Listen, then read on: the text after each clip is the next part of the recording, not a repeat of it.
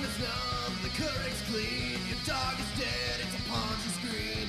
Ponzi screen, Ponzi screen, because it's just something to do. Is that what that's from? Is that like a telegraph noise? Like, what is the beep? Beep, beep, beep, beep, beep, beep, beep, beep, beep, I beep, think what is I that? think just Bob Hope. His refrigerator was always running, and it would make those noises in the background. He just had a really obnoxious machinery that would go on. I assume it was. I don't know. I'm stupid. Gabe, you're the oldest person among us. Can you endow us with some wisdom? When I was little, the stand-up specials would be sent over telegraph wire. Yeah, And that's the sound of the clicking. Dude, I love that. I love that shit. I love weird onomatopoeia shit where people have zero idea where it came from. One of my favorite ones is and the crowd goes wild. I love it when people do that thing. But you know where that comes from.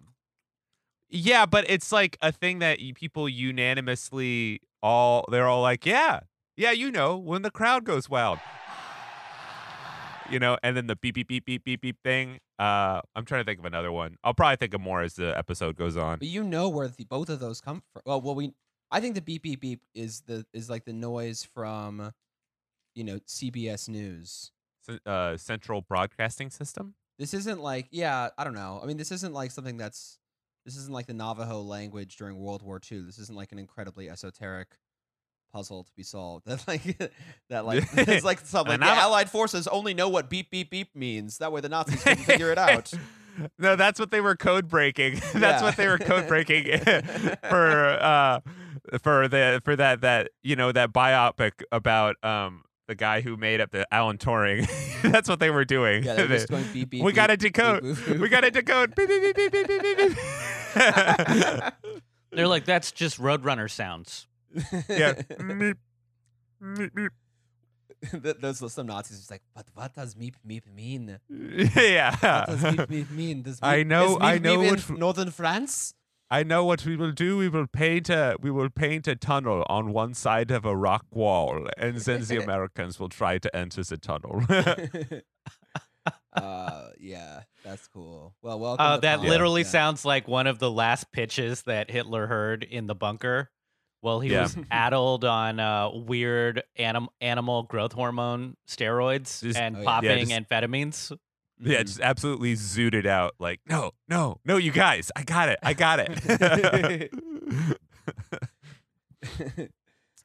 Yeah, that sounds good. That sounds good. I don't know. I was just trying to think of like funny movies that Hitler would just try and be like taking. That he would just be like taking pleasure from in order to, or just like taking ideas from. Like he's just like watching Charlie Chaplin movies or something. It's like, okay, so we'll jump on top of a train and then we'll umbrella off. Everyone uses their umbrellas to fly, and then from there we'll kill the Americans because they don't have the umbrellas that we have. We'll have special umbrellas. We'll all have umbrellas, and then we'll all have like 8 children and be kind of excessively horny, which Charlie Chaplin was. Did you know that?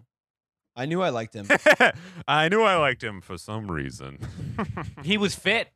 That's something people don't remember or recognize. He was cut. He was lean. He spent every day in the gym. Can you imagine Charlie Chaplin just working out with Kevin Hart? In the gym. We're gonna hustle hard. We're hustling hard. And he's just sort of like, it's just dude. like Chaplin had a hardcore rise and grind mentality. Dude, you don't see it because he put the grease paint on and wore baggy clothes, but he was a workhorse. Yeah, that's. I have a fondness for Buster Keaton because apparently he had a terrible voice. If we're talking about silent film artists, film artists. Is that why he did silent film? Yeah. Well, yes, David, and also no sound was invented quite yet. So, clever excuse. Yeah, they hated it when he smiled. That's why he only worked when he put no expression on his face. We're talking about Charlie these or guys, Buster? Buster. Dude, these guys are the best because they're just literally Jackass, but the other turn, but like in the 1910s. They're like, Hi, my name is Charlie Chaplin, and this is me stopping a train but not getting crushed by it. I'm just trying to think of like what's that guy where he just like beats up his dad all the time. oh, Bam Margera. Yeah, Bam Margera. Yeah, he's always Bam beating up his Margera, dad. and I'm throwing my dad in front of a train. Oh, come on, Bam. Oh, that's good. I like that. This is Ponzi Scream. My name's Dave. What's up? This is Ponzi Scream. My name is Gabe. Oh, geez. This is the PS, and my name's Danny, and I booked a round-trip nonstop flight from Seattle to New York for $200. Oh, Isn't that something? Big man. That's great. When are you going to go? October 19th to October 29th. Did we buy face shields for this? Are we wearing dental hygienist masks on the plane? I don't know what plane policy is, or at least JetBlue policy. I feel like JetBlue is probably going to be pretty good. They're like one of the better ones. But like, yeah, I mean, I assume I've seen pictures of people going on planes or friends who are like, all right, they're just making us wear masks, and I think that's what it is. You know, but personal responsibility is what it's all about, Danny. What are you doing personally? Are we doing some World War Z type stuff where you're wrapping phone books around your wrists and arms with duct tape so that the zombies can't bite you there? Are we doing goggles? Are we wearing rec specs?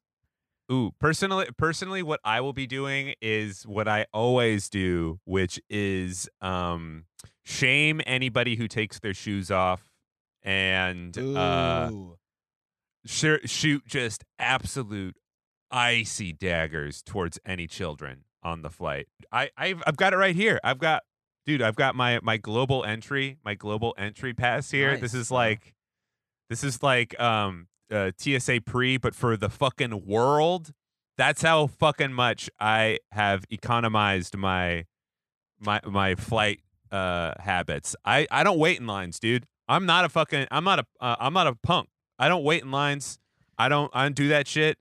I'm not like how other people fly. All right, I'm business about it. I'm in coach. I'm in coach with the rest of the rabble. But like those people who are like they look like they just woke up from their fucking 4-day adventure in Las Vegas, and they look like absolute shit. Like, no, that's not my deal. I get to the security place. I say, pat me down. I'm not going through that thing. And then I get there, and when they start doing the boarding sections, I say I don't stand in that line, unless it's the one where you have to stand in line in order to get a good seat because it's open seating. But I'm not doing that. I don't wait in lines. I hear you. You remind me of my my favorite rapper, R.I.P. Big L. He had one line: "I don't bring luggage. I go shopping when the plane lands." That's how I imagine you travel. That's such a good line. That's so perfect. Good. I love that. Yeah, duty free. That's so beautiful. And please don't stay away from us. Please just don't. Look, I have remained the dirtiest person throughout the podcast, throughout all of this. I have never not been outside. I've tried to be careful, but I am absolutely the Curly of the podcast at this point. I mean, you're just standing in Penn Station during the daytime, like Bruce Willis in Unbreakable, with your hands outstretched, like, "Hey, Yeah. coronavirus, come to me." Yeah. Yeah. So, whereas I've been a pretty clean boy. Yeah, Gabe, you've been very clean. I've and done, David. Yeah. I'm somewhere in the middle. David's a little mix. I'm gray. I'm like a little. You don't know which side I'm on. You know, am I on the side of coronavirus like Danny, who's pro coronavirus, who supports the virus, or Gabe, who's anti virus. That's right. And That's right. You wouldn't catch me at the Sturgis motorcycle rally. Oh my God, that's I love the reports coming out of that. That's hilarious. Right. Possibly 125,000 Americans infected by I mean, the virus after that event. That's I will say though, it is very funny to think of it from a scientific standpoint and just be like, okay, what happens when you don't give a fuck at all? Like, how many people get infected if not only you're not giving a fuck, but you're actively trying to like almost infect yourself with somebody else, you know? You're like, all right, there it is. There's the numbers right there. Yeah, dude. I feel like coronavirus heard about the Sturgis Motorcycle Festival and just started dancing to Daft Punk's "Work It." Like, Yes. faster, Yes, harder, absolutely. stronger. Just yeah, dude. Did you guys see that article that I sent you guys from mining.com? yeah. I love it when you send me like geological news. That's my jam. Dude, sexy ass diamonds, am I right? Look at those boys. Yeah, they're straight out of Uncut Gems. Yeah. No, those things Wait, let me pull up look at this the one that- article. the one that's cut like a heart, I'm pretty sure is cut. That one looks like that didn't just come out of the earth shaped like Cupid's ass, you know? Oh my God, look at You these. see how What sexy is that it? Ooh. What was the term for this? It was like a pink, Pink? argyle. Yeah, Argyle pink diamonds. Tender? Yeah, I don't understand the naming of that because that sounds like 4 words that don't make sense together. Yeah. Pink diamonds tender. I Is think the a tender is like a vein. It's like you Ooh. strike a tender vein, and that's where Yeah. you find those little gems.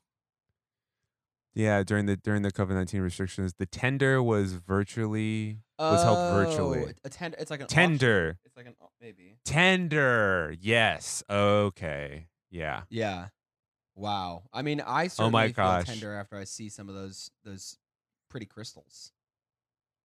I I love the idea of any kind of tender or auction where it's held in real life at like Sotheby's or something like that, and then there's like a bunch of like hoity-toity types waiting in line, but then also in line is like a guy with like a striped shirt and like a fucking domino mask on, just like, oh,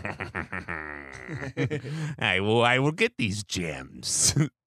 So I love diamonds. Everything about them. The bloodier, the better. Huge fan of just the fact that it's a completely artificially inflated commodity. You know, Mhm. kind of like lilies in Holland or whatever, or tulips. Oh, yeah. Just some. Yes. Yeah. They only matter because the De Beers company has a lock on how many get distributed into the Gabe. world. Gabe, you're never gonna get married with that attitude. I love how American women love, and men, everybody just loves getting diamonds to prove that they love someone, even though Yeah. that's a totally new concept. You know, it's only like 150 years old that anybody's considered rocking a gem on their finger A rock. to prove monogamy. Rocking a rock. Yeah, dude. All these losers, they all want the big diamonds. Look, I like diamonds, but I like them for practical applications. Look, put a diamond on the end of a cutting bit so I can get, I can like fucking like, make a nice sculpture. Put it on some sandpaper so it can blast through some steel. That's You know what I I'm mean? talking about, Okay, man. what I Danny's- want- yeah. I want a diamond on the end of a spoon. That way it can cut right into ice cream without having to worry about it. Like real, just straight through. Really a hard diamond spoon. Yeah. Hey, fellas, ladies, you ever have this problem? You're trying to tuck right into that Haagen-Dazs pint, but it's too cold, and Well, your yeah. spoon bends. There's got to be a better way, and now there is. Yeah. De Beers providing new diamond-tipped spoons to help shovel Yeah. in that rocky road faster. You ever trying to cut through a fresh sourdough loaf and it's just too slippery? Well, now we got serrated knives with diamonds on the ends. There's some big news out of the mining sector this week. Rio Tinto, which is a big boy international mining firm. They gotten a little bit of they've gotten in some trouble recently. They've A gotten into kerfuffle. a bit of a kerfuffle. You could say that they've been destroying human civilization, and that's the fun thing about this story is that they actually are very, very directly destroying human civilization. There are a few different situations that have happened in Australia and in Mongolia. First, it looks like in Australia there was a huge blast, okay, that happened in this Aboriginal heritage site. Okay, on the what ended up happening was there's this part of Australia called the Juukan Gorge. Okay, and the Juukan Gorge, there was a destruction. There was kind of a blasting that took place in order to get some copper, I think it was, and Hell yeah, All right. for pennies, perfect, and wiring. Nice. for Yes. sick pennies. And this is going to become we'll talk about this in a sec, but copper is going to become a much bigger deal when we get more into renewable energy. And so all this stuff is just kind of being incentivized more and more. So, and they were looks like what they ended up destroying accidentally or not, we don't know. I don't know why it sounded so ominous there. They destroyed a 46,000-year-old Aboriginal heritage site. Nice, dude. Paved paradise and put in a parking lot. So how old was it? 46,000 years old. That's Yeah. dude. That's older than Bernie Sanders. Am I right, folks? Oh my god, that's all of my ex-wife, dude. Dude.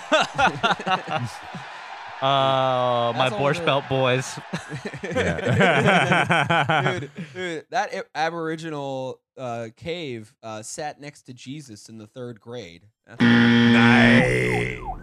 And not only that, but I'm familiar with this site a little bit because I watched this great PBS documentary called First Peoples, and the site has been continuously inhabited for 46,000 years. Really? So that means there's always Aboriginal elders who go there and pass on through oral tradition what's like the history of that site from person to person to person. So this really is a direct link to how we existed pre-modernity, whatever this illusion of modernity is. And so, it Wow. really is like it's like throwing an external hard drive with all of our collective history into just a saltwater bath. This is it's funny you should say that, Gabe, because one of the way this article is set up from the BBC, it shows the information of this, but then there's the links that you see in any normal article, and one of them just says mining firm sorry for destroying Aboriginal caves. Like they're just like, I'm sorry. I mean, I'm it's a sorry." crime against all of humanity. It's not just an incursion onto the land and an inconvenient disruption of Aboriginal life. This is probably the oldest human settlement that we and just completely. I don't know. I mean, Oldest it'd be like historic sites in Australia. Wow. it'd be like pissing all over the Dead Sea Scrolls or something, and then Yeah, just yeah. this is a monumental loss to humanity, and the Aborigines though could have saved it if they had just erected a Confederate statue on top of it, and then Yeah. then a bunch of Proud Boys and Promise Keepers would have shown up with AR-15s and protected the site from this mining company. Oh, to clarify, it was iron ore, not copper ore. Iron ore. Yeah, and Gabe, come on. There was $75 million of high-grade iron ore below those caves, and we needed to... Man, give me that iron. It's Come impossible on. to find iron anywhere else besides underneath Aboriginal sites. There's a very Yeah. well-known stereotype. It's that is that Aboriginal people are just constantly hoarding iron ore, and they're using their cultural sites as cultural shields against the mining. So it's I really mean, it's really their fault for having these sorts of things. It's a disgusting use of these sorts of sites as shields. yeah, I mean, it would be like it'd be like digging directly underneath the Parthenon in Greece Yeah. for for copper. Can you imagine that? Like, I mean, this is for what I'm reminded of is like the blast in Pompeii. You know, like the guy jerking off from the blast in Yeah. Pompeii, and then them Yeah. just That guy. destroying that dude's house just so they can find some iron ore. It's fucked up. That's a hot area for timeshares. Pompeii. I mean, I think it's still probably a great vacation spot. Yeah. Oh, yeah. So they what I thought was really bad in this BBC article, they call I just think this is bad language. I'm not happy about it. They called it that the representative of the firm said that losing the site was quote a devastating blow. Bad pun. I'm not. That's not funny. That's not. Oh God. Oh, I know what you're talking about now. Oh, I didn't pick up on that. That's not cool. I don't like that. I'm not. I'm just that actually kind of makes me furious. That's a real insult to injury. Why would you think that that's funny, or like why would they? I don't know. Do you guys think that they were being intentional about using that sort of punny language? No. But it was definitely that's literally like 1 inch above just being like, my bad. Like it almost would have been more respectful for them to be like, my bad. Yeah, well, I mean, at least we're at the end of history, so we really don't have to learn anything about the past because the free market is the logical conclusion of all human striving for progress Oh and yes. civilization. So who cares? Who cares about the caves? I wonder what Francis Fukuyama would think of these destructions of these caves. I don't know. It kind of makes me think about the distant future, though. Like, what if, like, in like 50,000 years, there's like a whole nother society that's like, excavating or has evolved, and now they breathe carbon dioxide instead of oxygen, because the Earth is like Venus now. Oh, And hell yeah. they're digging and digging and digging, and then they find like an ancient artifact, and they're like, you have to preserve it. You have to preserve it. And it's just a cheesecake factory from like now. Maybe, who knows? Maybe those caves were their cheesecake factory back in the day, Well, but they were used continuously for nice things, right? Like like a cheesecake factory, David. yeah, that's a good point. If you revere cheesecake factories such that you teach your like 46,000's worth of generations about it every year, it is exactly like that specific cheesecake factory. That's their slogan. Cheesecake Factory, used continuously for nice things. So apparently after this happened, they Rio Tinto they had hired a high-powered law firm to fight any potential legal challenges from the groups that I'm totally going to mess up their name, Hutu Kuntu Kurama and Pinikura people. That was to try and basically they already hired law firms to stop to meet legal challenges to stop this blast. They were meeting minutes from a discussion between high-level staff on May 21st. Basically, there's this internal document that the Sydney Morning Herald got that showed that there was an ongoing parliamentary inquiry into the destruction of the heritage site, and this document shows that the company was willing to fight any injunction attempt from I assume the PKKP is the parliament to stop the blast, or from the people. Sorry, the PKKP are the name of the people, who the Aboriginal folks, and oftentimes punishments or legal battles or publicity statements are just a cost of doing business for much of corporate America and for international for just capital in general, internationally or domestically, and they just need to hire a law firm and get a PR team ready to apologize and pay some nominal fee compared to their annual revenues, and then they can just do whatever the hell they want, including destroying human civilization itself. Was part of it the fact that they were in the midst of talking about it and then they already started blowing shit up? Yeah, I mean, I'm not. I think that they were trying to prevent it from happening. It looks like the company was comfortable with the gag clauses outlined in the participation agreement with the Aboriginal people, and would respond in the media if the group spoke publicly about the rock shelter issue. Hmm. I think that they were negotiating it, but the thing is that this teleconference took place the first day a member of the Rio Tinto's iron ore boss, Chris Salisbury, was made aware of the heritage significance of the site, but already after the explosives had been installed. Okay. So they okay. the order of events was they had installed the explosives, and then the head of the operation found out about it, of its cultural significance, and then they were meeting with lawyers.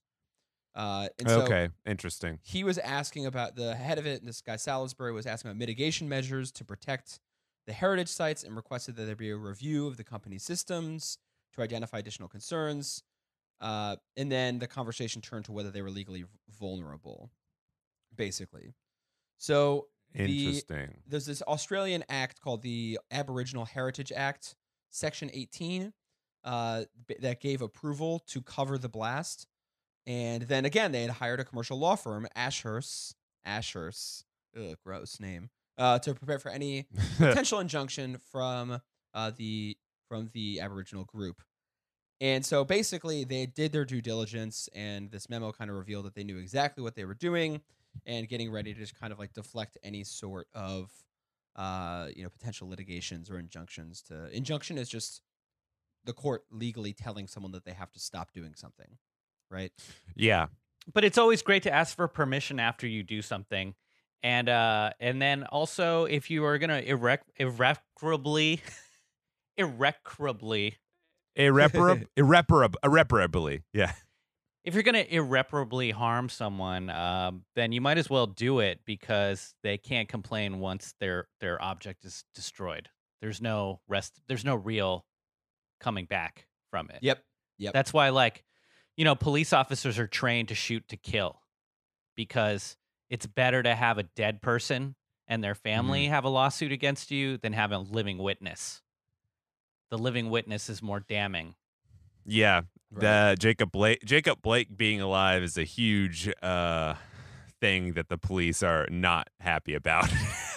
Yeah, they love shoot to kill. And in the same way, I feel like a corporation, that it's better to just blow up the site completely and then say my bad, because the fact that and I feel like that's kind of, we're having a similar thing with DALPA here in the US with DALPA. The water protectors and Oh, the yeah. pipelines. Yeah. And also, just because something is legally permissible, or something will just cost a certain amount of money but is ultimately not bankrupting, does not mean that it should be done. Like, this is an irreparable loss, a permanent loss.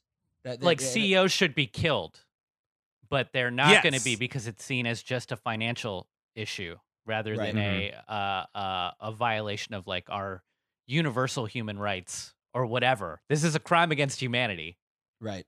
So the blast happened on May 24th and May 25th, and the people released a statement. The Aboriginal people released a statement slamming Rio Tinto for proceeding with the blast despite knowing of the site's cultural heritage value. Then there was a Australian parliamentary inquiry that recently has shown a spotlight on these gag clauses in land use agreements between miners and traditional owners that stop them from publicly opposing mining activity. So it's become a really a huge deal that to allow for miners to operate on some land that might be owned by by indigenous folks, that might be a little bit of extra money that they can get, but ultimately it's a coercive relationship, because if you allow them to do even something that is considered safe and might actually make you a little bit of money, they will, it's a give a mouse a cookie sort of situation, and they will take so much more than what the terms of your original relationship would be, and then they will pay it off afterwards, perhaps, but in a way that will cause irreparable harm. Just an absolute tragedy, a travesty, really, really terrible. And you said, Gabe, that the people will that the CEOs are not going to get killed. The Rio Tinto bosses lost their annual bonuses over the Aboriginal cave destruction. Oh. Sad. Really, really fucking, yeah. So They still got their base pay, and they still have all their benefits. And their limbs. Yeah.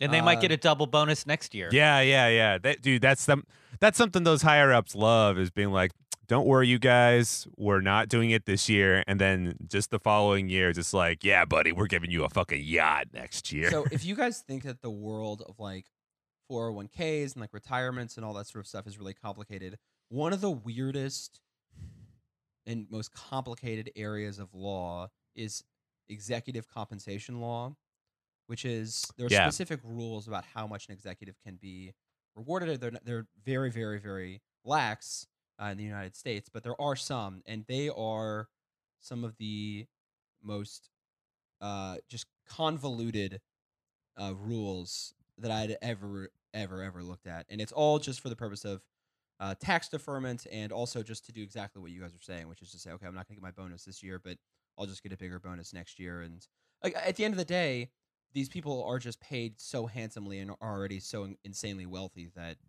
it really, really, really means nothing. Rio Tinto's chief executive, Jean-Sébastien Jacques, will lose 2.7 million pounds. Okay? Big fat boy. Chris Salisbury, he was the head of the iron ore project, I think, and Simone Neven was the group executive of corporate relations, will lose more than £500,000 each. And all three of them will remain in their roles. And does that money go towards a fine or to restitution, or does it just kind of go back into the pool of profits that this company is making, which then goes on to its investors anyway? Yes.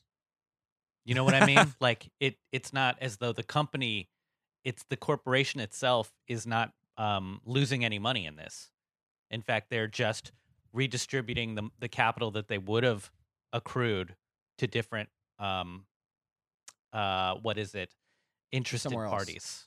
Yeah, let's just go somewhere else. And I mean, so basically they did not get their annual bonus, and then there was a little bit of contrition publicly. We will implement new measures and governance to ensure we do not repeat what happened at Yukon Gorge, and we will continue our work to rebuild trust with the Aboriginal folks, said Mr. Thompson.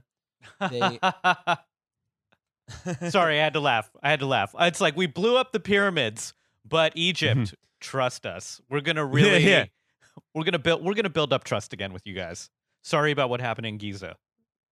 Yeah, we blew up the pyramids. Don't worry, we won't blow up any more pyramids. That's no problem. Absolutely, yeah. So they clearly, are really suffering right now. So shouts out to the executives of Rio Tinto. I feel for you guys.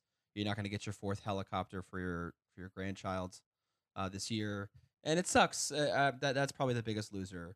Is that granddaughter who didn't get her fourth helicopter.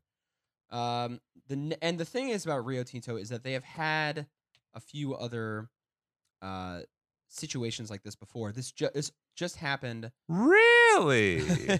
There was the SEC in the U.S. is examining claims from a whistleblower that Rio Tinto was aware of problems at its underground copper mine in Mongolia months before the miner confirmed the project would face delays and higher costs. But they've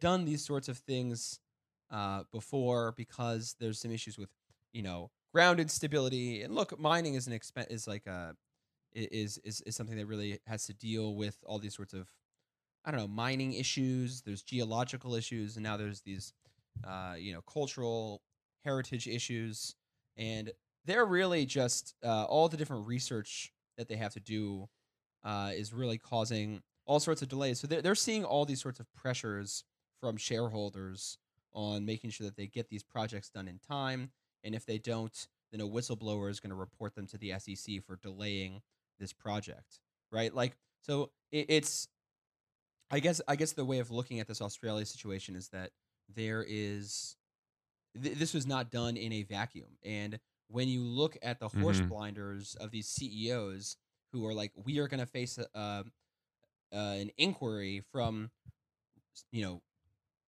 business regulators, like the SEC, if we do not act fast enough, then of course, that's all they're going to be thinking about. Oh man, that's like, man, I've never even. I mean, I maybe I've thought of this in the past, but like I haven't even thought of like a reverse whistleblower. If that's what you're talking about, right? Like a person who is like a whistleblower, but for financial interests. So a person who's like, you're not destroying stuff fast enough. You need to do this quicker so we can actually make money because of fiduciary duty stuff. Is that what you're talking about? Yeah. That's insane. Oh my God. Well, it's because they don't factor in the cost of that the cultural aspect isn't factored in. It's not put Yeah. into the calculus. It's in the same way that if water is free, then the cost of water and the pollution put into the water isn't factored in when it comes to making profits for an industrial site. Or Right. Yeah. if air doesn't have a cost because it's a common, then they don't factor in carbon emissions. Right. So we're not factoring in that this is on protected, sacred Aboriginal land, or that it's a World Heritage site that was more valuable as a jewel to Australia than this ore. Yeah. Absolutely. Yeah, it's weird because on one hand, it is what you're. On one hand, it is like a sacred cultural site in Australia, and on the other hand, it's just precious metals in the earth. So, so it's like you've got this dual 1-2 of it's like, These are the no, two we keeping can't. Yeah, it's like, don't destroy this because there's literally nothing else like it. And then it's like, you're not working fast enough to get the copper out of the deadly mine. Work faster, you peon. Like that's ugh. Well, So gross. maybe they'll find a tender vein of cobalt underneath Jerusalem, or you know what I mean? Like that's the only way we're gonna see a change in this type of uh system where we start Actually, considering culture. that's actually, you know what, that comes closer to home than you even think, Gabe. I'm looking at a map right now, and you know how in the Battery Park there's Fort Clinton. You know what that is? That national monument down there. Yeah. Yeah, it's a really old piece of architecture, and like it's a literal fort from like, Netherlands days in New York City. Word. And back in the 1940s and 30s, Robert Moses basically tried to demolish it so he could make a battery bridge. And there was supposed to be an additional bridge down there. It ended up becoming the Battery Tunnel, but he was absolutely steadfast in wanting to destroy it. And the only reason that it did not get destroyed is because the dandies, the people with money, Yes. essentially Oh, yeah. stepped in and made it stop. And it eventually got registered as a national historical monument, I think by Truman. So it was but it was one of those things where he literally had bulldozers waiting outside of it, ready to destroy it, almost for spite at a certain point, and it only stopped because like Eleanor Roosevelt was like, no. Yeah, dude. Robert Moses was horny to build a 4 to 10 lane highway through Washington Square Park. Yeah. Yeah. Yeah. You know, he Yeah. was like, let's just destroy the East Village and make this a big rig highway to get products through Manhattan. Yeah, the Lower Manhattan Highway. That was a big thing that he tried to do. There was going to be a Midtown Manhattan thing, too. He wanted to ram something through 31st Street. And the only reason it didn't happen is because somebody was like, oh, well, we actually wanted to be on this street. And then he was just like, well, then I won't do it at all. And like literally that's the reason there's not a giant highway right in the middle of Manhattan.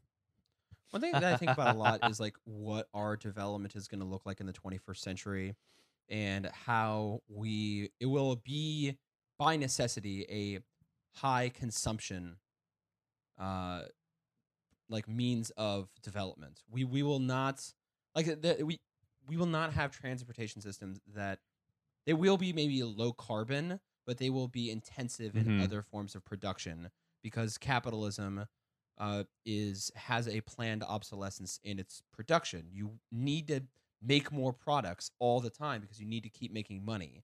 They're not just going to like reinstate the trolley cart and just make a really dope trolley cart with like recycled materials because that wouldn't turn a profit. So there will always be a form of cultural development or a form of economic development that will be incredibly destructive to the environment, to culture, and to people's lives as long as capitalism is guiding development. Because ultimately, even if it's green development, even if this iron is used to build new electric cars or low carbon airplanes or things like that, it will always impede in have some sort of destruction in order to be able to do that.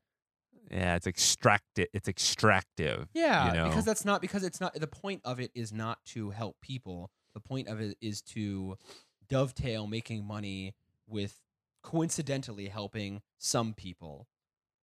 Right? Yes. The profit motive just happens to overlap with creating a low carbon future. I mean, that's me assuming that this iron ore, this copper mine in Mongolia is actually going towards renewable energy or anything like that. But that sort of stuff, even if it is going to create a new electric car, like lithium in Bolivia is another great example. We've talked about that before. The lithium mine in Bolivia, this is something that is harming indigenous lands.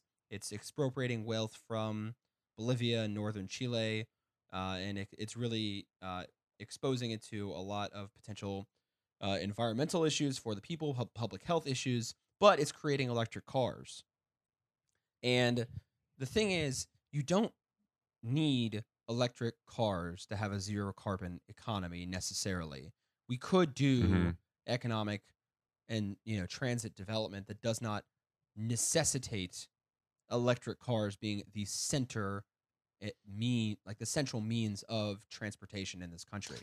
Exactly, because electric cars also will continue to contribute to the culture that is urban sprawl. Right. And the suburbs. Yes. It's all about reimagining the use of space. Think of the way that Robert Moses thought of reimagining space. Robert Moses fundamentally reimagined the spatial elements of New York City.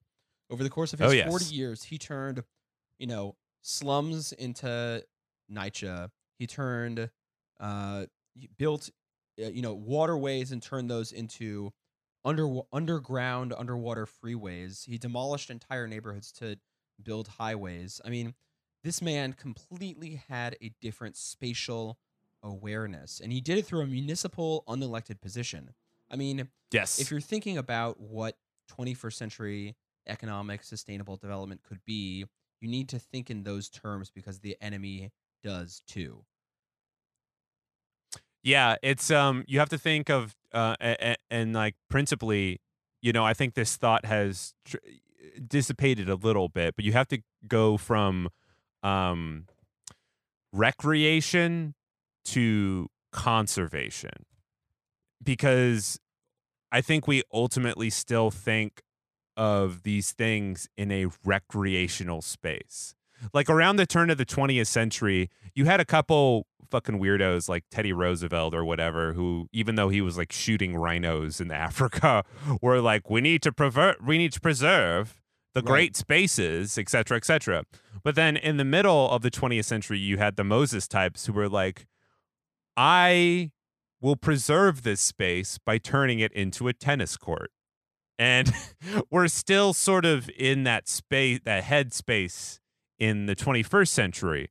You know, we've kind of we're turning a little bit closer to it, but it's getting perverted by people like Elon Musk who are like, oh, I'm going to make the California Camry and have that be Tesla's Model 3. And it's like, no, that's still just extractive. It's like we have to actually think of what the land is and what it is on its own and not as a commodity, because even though you can't put a number on it, you know, it is valuable unto itself. Right.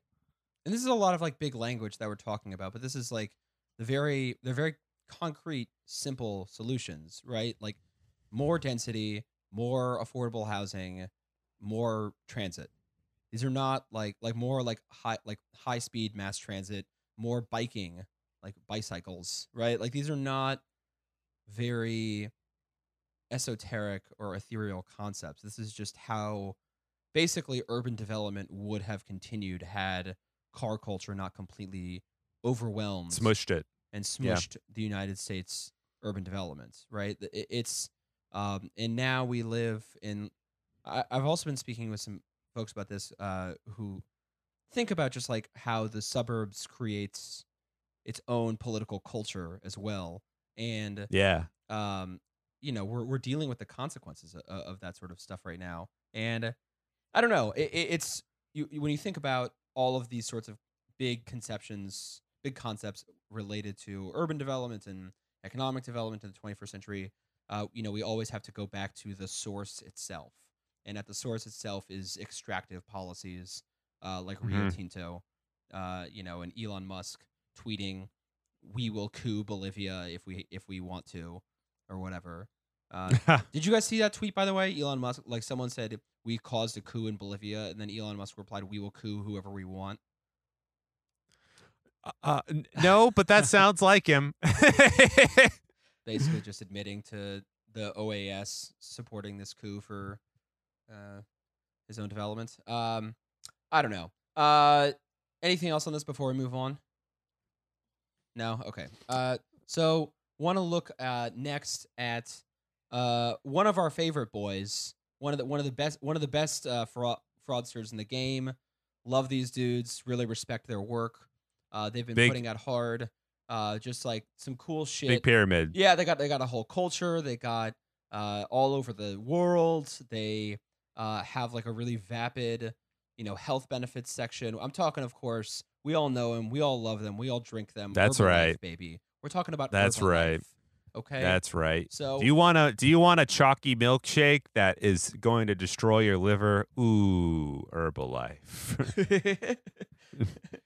I think that you took that directly from their marketing. Yeah, I stole their copy. Yeah. I apologize to them. So Herbalife was in the news this past month.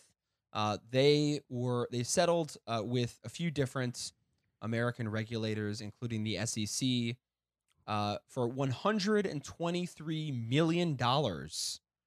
Woo! Not all right. Not nothing. Not a nothing amount of money for bribing government officials in China and falsifying its books and records to cover that up, which is a violation of the U.S. Foreign Corrupt Practices Act. So Herbalife operates in China, and they were basically fun thing about China is they have banned multi-level marketing.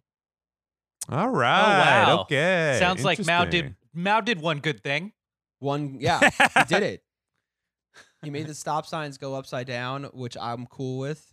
Red means go, and someone banned multi-level marketing schemes. So Herbalife can still operate in China, but they cannot do the core elements of multi-level marketing that basically make it its unique and uniquely exploitative business model, right? So Yes. they are not allowed to if you sell Herbalife products to someone, right? This business starter kit, you cannot reap commissions from their future sales.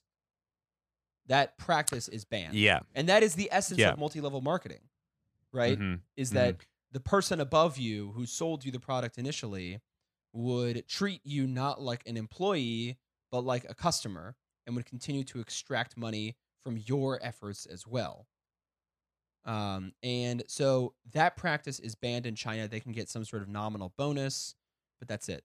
And they also can't front load supply in these starter packs just at egregious amounts to essentially indebt to indebt the customer / salesperson.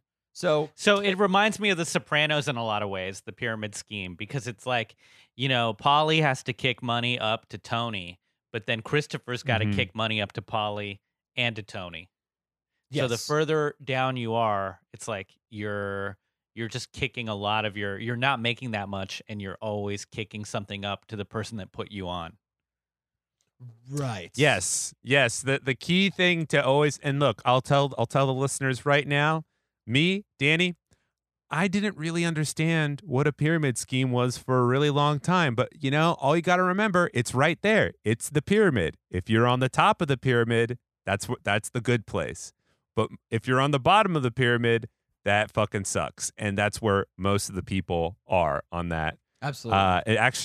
I actually did a little bit of research into Herbalife, specifically in regards to like how much money people make, and the actual the amount of money that you make, trying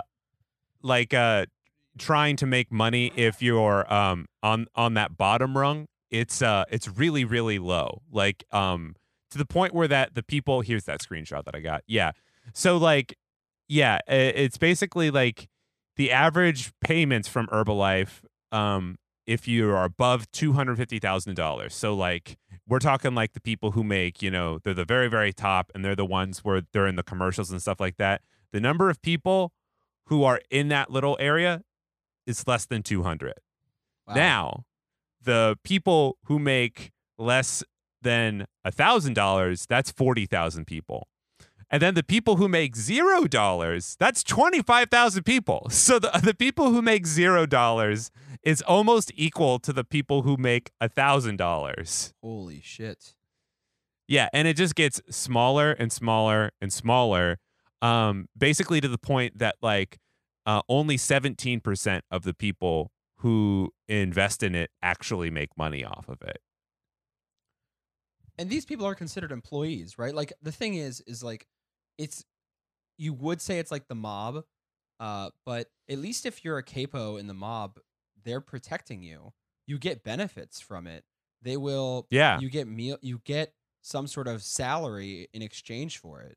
Like you do your work and you kick up all your earnings back up to the boss, but then he'll redistribute it and provide additional benefits as well on top of that. So they don't. Yeah. There's at least some employee benefits in a mob situation, as far as I you can get tell. to hang out at the clubhouse. You get meals comped every once in a while from like the local deli. Yeah. Yeah, you get a nice Christmas ham. You might get a really nice suitcase to bury a body in whenever you need to do that. Yeah. You get to touch butts of strippers, There's no bada bing at Herbalife. No. Just no. Solely bada boom. That's all More that like happens. bada bust for most people. There we go. That's right. There we That's go. right. Yeah. There we go. Yeah. So Herbalife, they're at it again, man. They're constantly getting in trouble, and so the thing is that China represents about 20% of Herbalife's global annual net sales, despite the fact that their core business practice, right, of just scamming the people and the bottom rungs of anyone below you, of actually like the pyramid is flattened in China, it still comprises 20% of their global sales in 2016 at least, and that's $860 million. So the Chinese people, they're not selling it to each other. They just kind of like bad shakes. Like they're just drinking bad shakes. No, you can sell, like Herbalife just operates like any other business. Like that business model is just illegal. Like you can sell things person to person, like you could with what's the name of that makeup line? Avon, you know, like the Avon saleswoman. Yeah. Yeah. Right? So Yeah. go on. Herbalife operates like that. And So- why it's bad though is if let's say I am a multi-level marketing affiliate and I say, "Hey, Danny, do you like this shake I'm drinking right now?" And you go, "I'd love to buy some I shakes do. from you." I'd say, "Danny, you can of course buy a shake from me. But what would be even better is if you sign up as an affiliate. In which case, Yes. you get shakes Yes. at a discount and you get tons of money if you sign up a couple other people. And here's what's crazy, Danny, is once you sign up 4 more people, I get paid. And isn't that great? We all get paid. So yeah. no one actually ever buys the products retail. No one is actually buying the shake to enjoy it themselves. You're constantly kicking the shake down further down the line. And Right. they Yeah. disincentivize me actually just being like a bodega, a one-man bodega selling shakes. I'm Right. selling the dream that you can sell shakes and give me money. Right. Yeah, it sounds like in China they're just like the Girl Scouts, where it's just sort of like, yeah, they're the only ones who have access to the shakes now, but they don't benefit off of other people selling them. That's exactly right. So there was this So, yeah. in 2005 the Chinese government. So basically once you know the Chinese economy neoliberalized in the 80s, basically there was an initial boon in multi-level marketing, but in 2005 the government just banned it as an unfair practice. And they all multi-level marketing and pyramid schemes had to adapt to this new environment, and they're still making money because, like you said, it's just a different product. Like that is, I think, what's so frustrating about it, and this comes up a lot in other areas. Is like, well, if you banned this practice, then you would be hurting consumer choice who might want that practice, or you're harming innovation of this innovative new business model, or you're harming, you know, this creativity of allowing for these sorts of things. But it's like creativity to exploit consumers wanting to be raked over. Like this is not an actual choice. No one wants these things. They are getting jilted. They're getting bamboozled. Whereas, and the products themselves aren't bad. It's this No idea. when China cuts down on these more like predatory practices, then Herbalife just becomes any other supplement. Yeah. It's just instead of being sold in a store, it's being sold by a person. So Yeah, there's no exactly. problem with that. It's the underlying exploitative nature of it that is more key in the US with all of these MLMs. Yeah. Yes. With the caveat with the caveat that Herbalife does have a real nasty habit of actually putting toxic things into their products. Really? Like no, yeah, I'm not even joking. They have a history of basically products that have caused certain types of like liver problems and what have you. But that's also kind of just associated with like the diet industry at large, because turns out when you're just kind of feeding people uppers and stuff, it's not good for their health. Also, the FDA doesn't regulate supplements That's in right. the same way it Yeah. regulates medicine.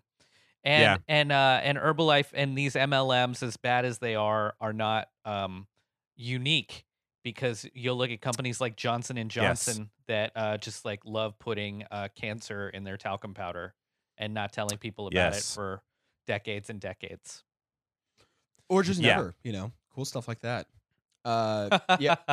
So The funniest part about Herbalife is they are called that because the guy who came up with it literally just thought herbs were healthy. Hell yeah, dude. I like that's bitter herbs. fucking awesome. Yeah, yeah. Bitter the guy who Herbalife is just somebody that like just Passovers every day. There's like there's like the magic Herbalife, and it's just like a white high school stoner who is just smoking weed all the time. It's like it gives you life, man.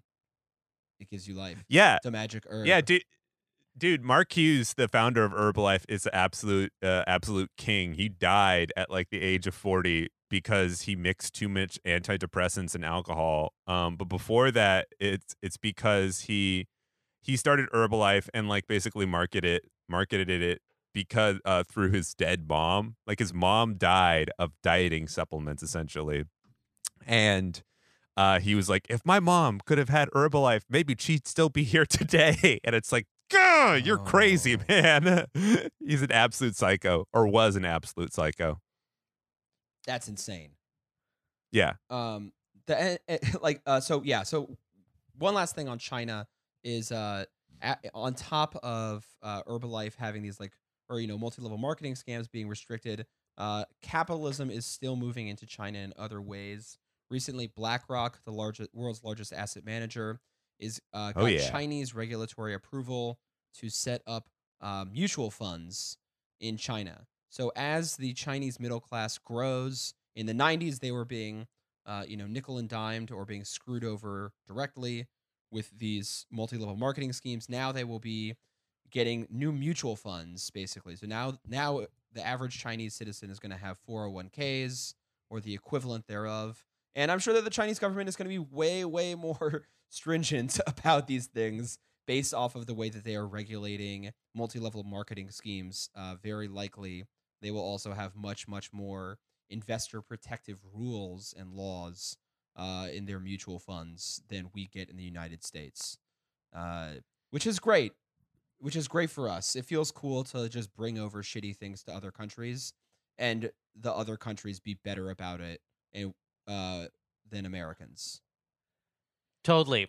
But dude, I get to ride my Harley wherever I want, barefaced. Yeah. So, and you can't do that in China. Yeah, man. Yeah. It is. Yeah.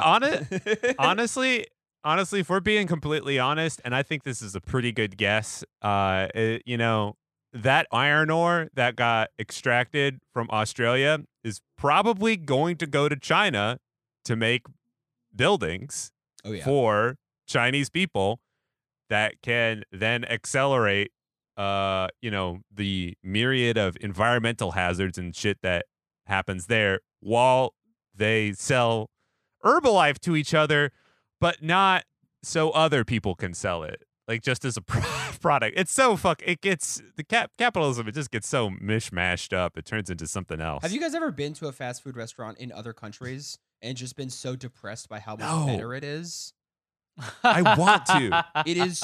I want to so bad. Much better. Like I went to a Pizza Hut in India, and it is like high class. It is like great pizza, complicated flavors. Like you go there on a first date if you want to impress somebody. I shit you not. Really? There are like a lot of dates at Pizza Hut, man. Yeah, man. Oh, well, it's going to a fancy foreign restaurant. Yeah, dude, oh my God, this makes so much sense because whenever I deliver Uber Eats, I am always delivering these shitty, like fucking fast food options to like Kent Avenue, like really high class areas of Williamsburg, and it's always foreign people, and I'm like, why do you want this? And it's like, it's because it's better over there. Yeah, the ingredients are better there. The food regulations are much more stringent in other countries. All of these American products we are like the beta test basically for American capitalism. Like the American public is just we beta test all these disgusting, exploitative, egregious products, and then they export them to the rest of the world where they are more stringent, more refined, more protective of everyone else except for us. Oh my God, we're all just like those test cities where they get weird fast food. You know what I mean? Yeah. Yeah. Yeah. The U.S. gets the McRibs first, We Yeah. get the beta McRib. and there Oh, they get there they get the mixed sirloin. Yeah. Yeah. It's great. I feel like that's a good place to end right there. Yeah. Yeah, I'm Yeah. feeling solid. I'm feeling really good about myself. I'm just gonna go get some lunch. Yeah. Maybe get an herbal supplement to accompany that.